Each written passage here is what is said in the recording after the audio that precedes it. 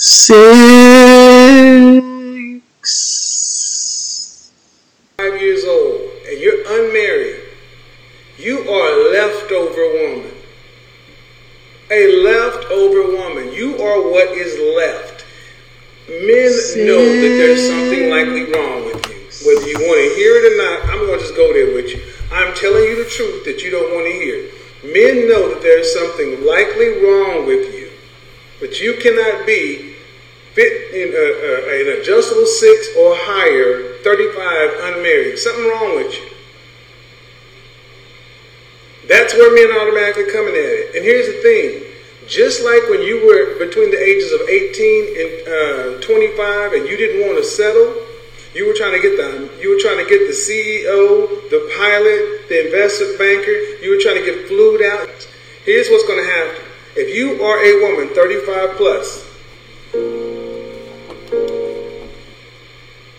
and you want a man that's on the same lifestyle level, you're going to have to share it.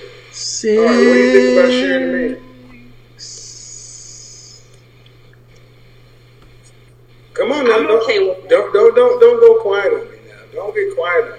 I'm okay with that because if they're gonna mess around with other females, I'm gonna do what I want to do. No, that's not how that works. Okay.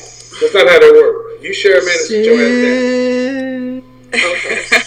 I don't understand why you ladies think that works that way.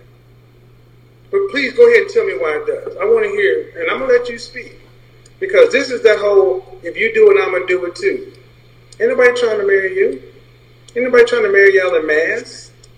Ain't nobody trying to pay the bill for y'all. This ain't just about sex. You can find somebody else to have sex with. Great. Can you find somebody else to pay your rent? Challenging Kevin Samuels ideals coming soon. Coming soon. Yo, shut up, dog. You really starting to get to know you. You please shut the fuck up. God damn. It's annoying with the sound.